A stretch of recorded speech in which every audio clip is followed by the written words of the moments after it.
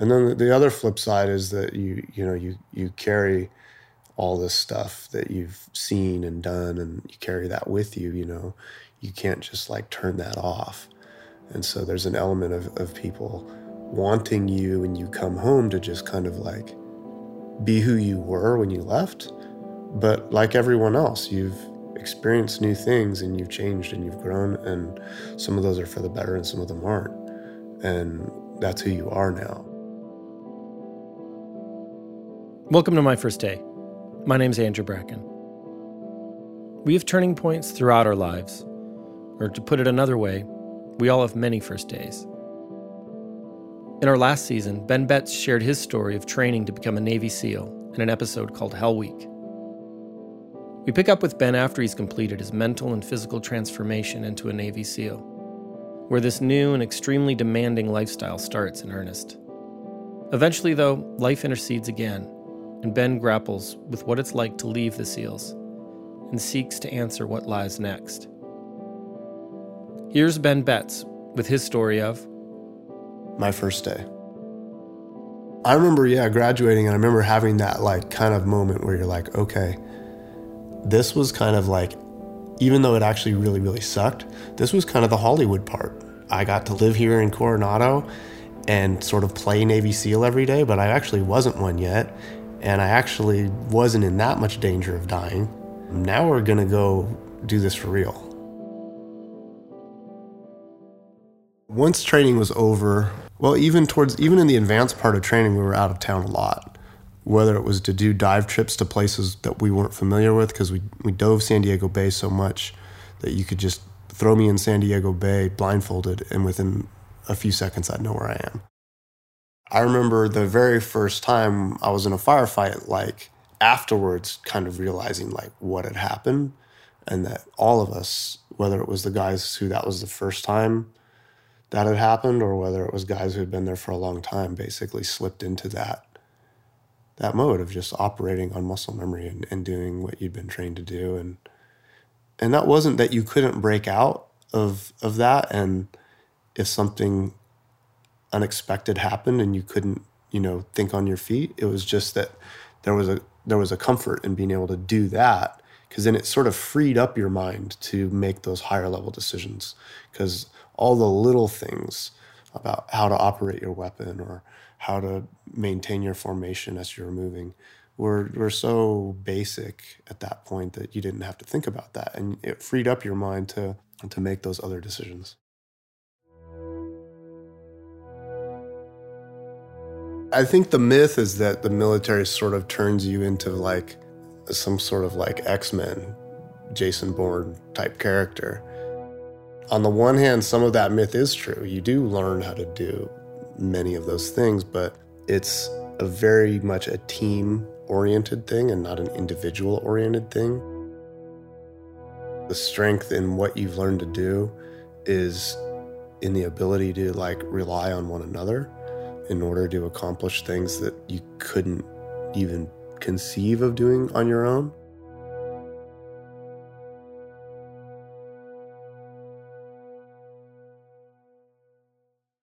Being a Navy SEAL, along with its often secretive work and not exactly 9-to-5 schedule, brought with it strong bonds within the tight-knit SEAL community, along with potential isolation from those outside it.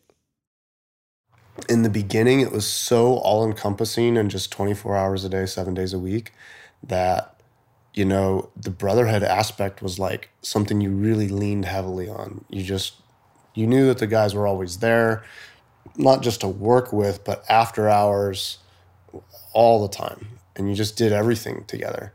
And, there was even an element of really not including people who weren't part of the community, because you just didn't have time for that kind of distraction. And oftentimes you'd start getting disconnected from those people because you'd be out of town so much. Yeah, you don't talk about Fight Club, right? So, there's sort of that element. And initially the way that I handled it, and most guys handle it, is they just wouldn't talk about it at all. So if someone would ask me a question, they'd be like, oh, what do you do? Oh, I work for the government. Then maybe they would start pressing you, you change the subject, and you just basically wouldn't engage them. There's that. And then there's sort of an evolution over time where, you become a little bit more open about it and you realize, like, look, it's not that big a deal. You know, the people that are inside of our circle of friends know what I do, and they may or may not like it, and that's fine. But there's nothing really wrong with talking about it and engaging them if they want to talk about it, because the reality is they don't know enough about it to ask you any questions you really shouldn't answer. Most people just want to know if it was really as hard as it looks on TV. That's what they want to know. They want to know if it lives up to the hype. Actually being at war is like sort of maintaining a certain level of discipline through like the most boring situation you've ever been in your entire life. So maintaining discipline so that you're ready, because it's punctuated by like a life and death situation. Punctuation is a good way to look at it. It's the size of a period and compared to a whole book full of everything else.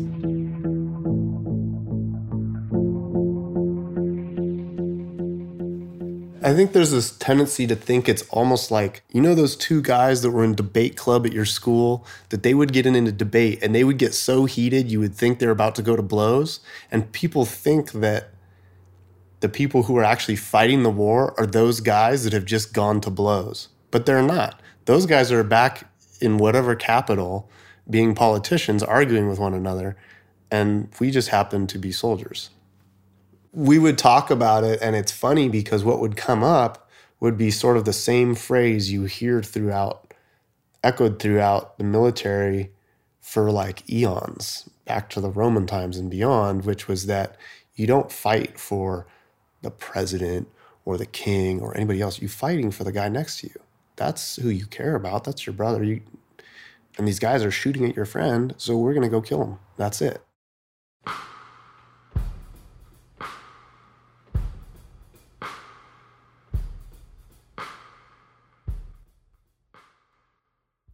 Maybe about 4 or 5 years after I'd, actually become a SEAL and finished the program, at one point my wife and I kind of like were looking at a calendar or something, and she kind of made an offhanded joke like, you don't really like live in San Diego. I was like, what do you mean? Like, this is where our house is, and this is where like our cars are and all my stuff's at.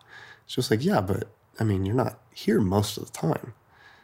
And we kind of looked at the calendar and realized, like, between deployments and training trips, that on average, I was not in San Diego over 200 days a year.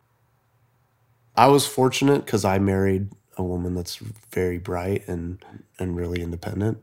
And I think during that phase of my life, for me, what I needed was like an anchor. And so, having something consistent there to come home to was important. And, not just on deployment, but even just during training trips, because it could be very distracting to just kind of like be in just sort of like this nebulous wash of like, well, where are we going next? And not have like a place you're anchored to, because you're just moving around so much. I think, you kind of have this vision of where your career is going and who you are and how you fit into the community. And for me, when my son was born, that was kind of an epiphany that it wasn't quite going to go how I had envisioned it. There was a realization that like this lifestyle isn't going to work. I won't be able to raise a child the way I want to raise them if I'm never there. My son had been born before I deployed in 2011, and that deployment was like a whole year. We knew going into it, it was a pretty dangerous deployment. And so knowing that, I had made videos of me reading kids' books for Jackson before I left.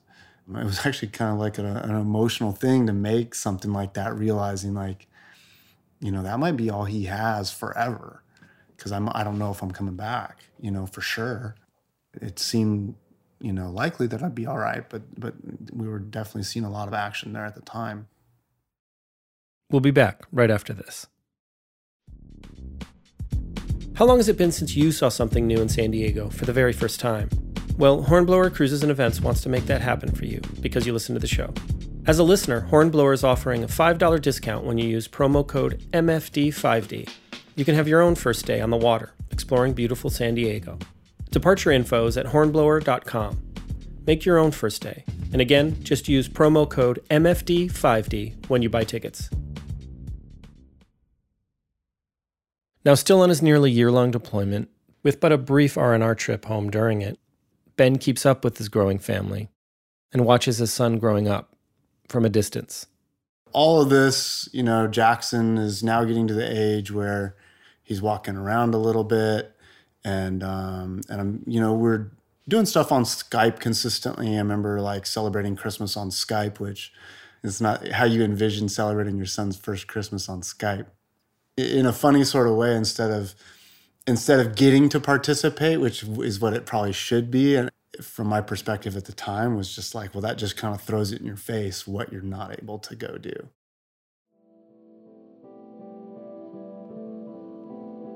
For some reason in my mind, I had this image that I would get home and you'd come, get off the plane.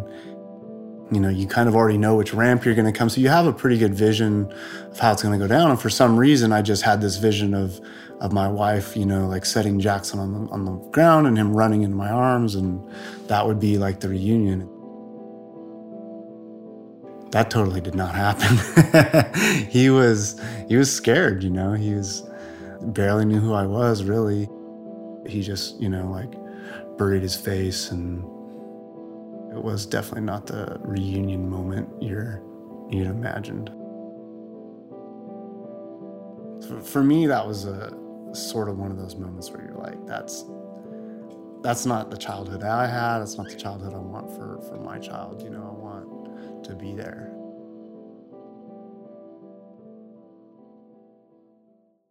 That deployment, one in which he left when his son was just a couple weeks old, proved to be Ben's last. He remained a SEAL initially, becoming an instructor, but eventually decided to leave the service behind, and with it, his identity as a Navy SEAL.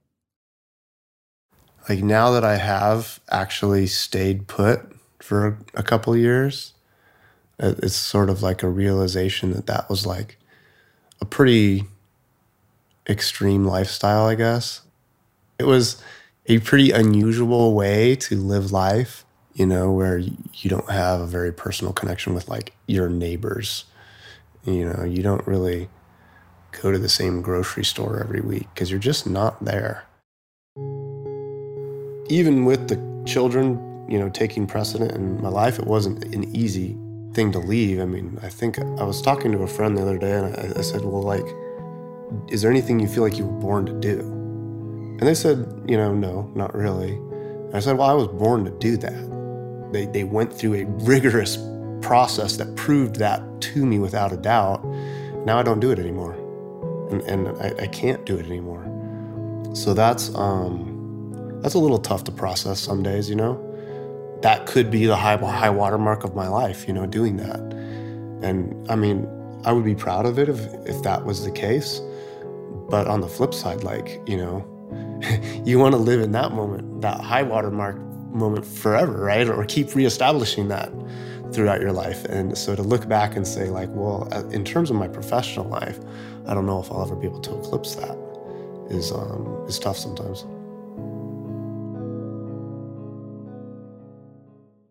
It's definitely different to be in a world where they're among the brotherhood or the fraternity, you're not a big deal.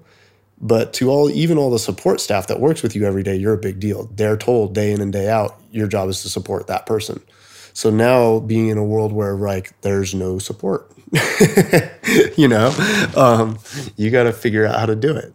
I think something that I've struggled with is trying to find something to get attached to, because as long as I was doing that, I had a very clear picture of what my identity was and who I was and what I was doing. And when you say I'm a Navy SEAL, there's not a lot of oh, well then what do you do on the weekends kind of questions, right?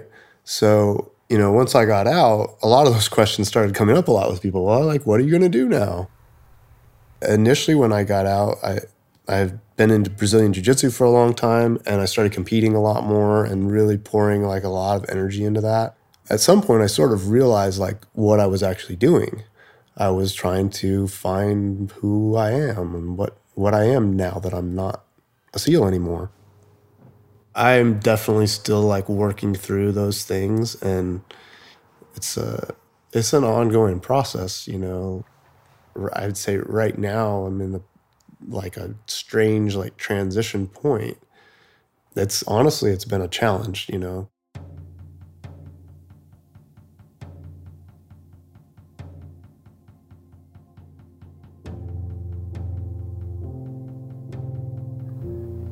Yeah, identity is like a funny thing. Your identity is like, it's your own decision about who you are, right? I mean, everyone else will view you as they view you and what they see and have their own perceptions, but the way you actually have your own identity, that's kind of something you get to choose. And so I think when you make a big change in your life, it's like an interesting evolution where you kind of like make a decision about like, who am I? What does it mean to be me?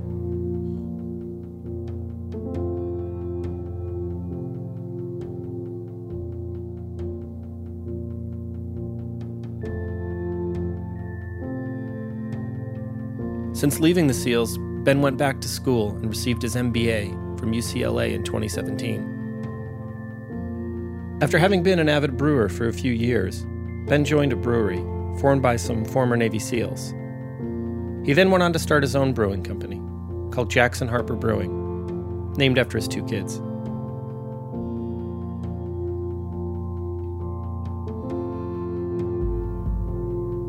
Thanks for listening. You can find more on our Instagram, My First Day Stories.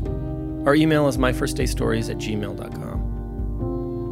My First Day is produced by me, Andrew Bracken. Additional help from Melissa Diaz. Music by Chris Curtis, Will Bangs, Alan Singley, Andrew Bracken, and David Sestay. Support for this program comes from the KPBS Explore Local Content Fund, supporting new ideas and programs for San Diego.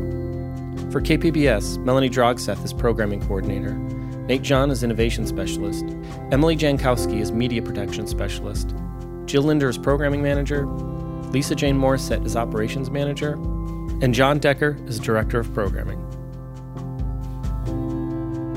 Thanks for listening.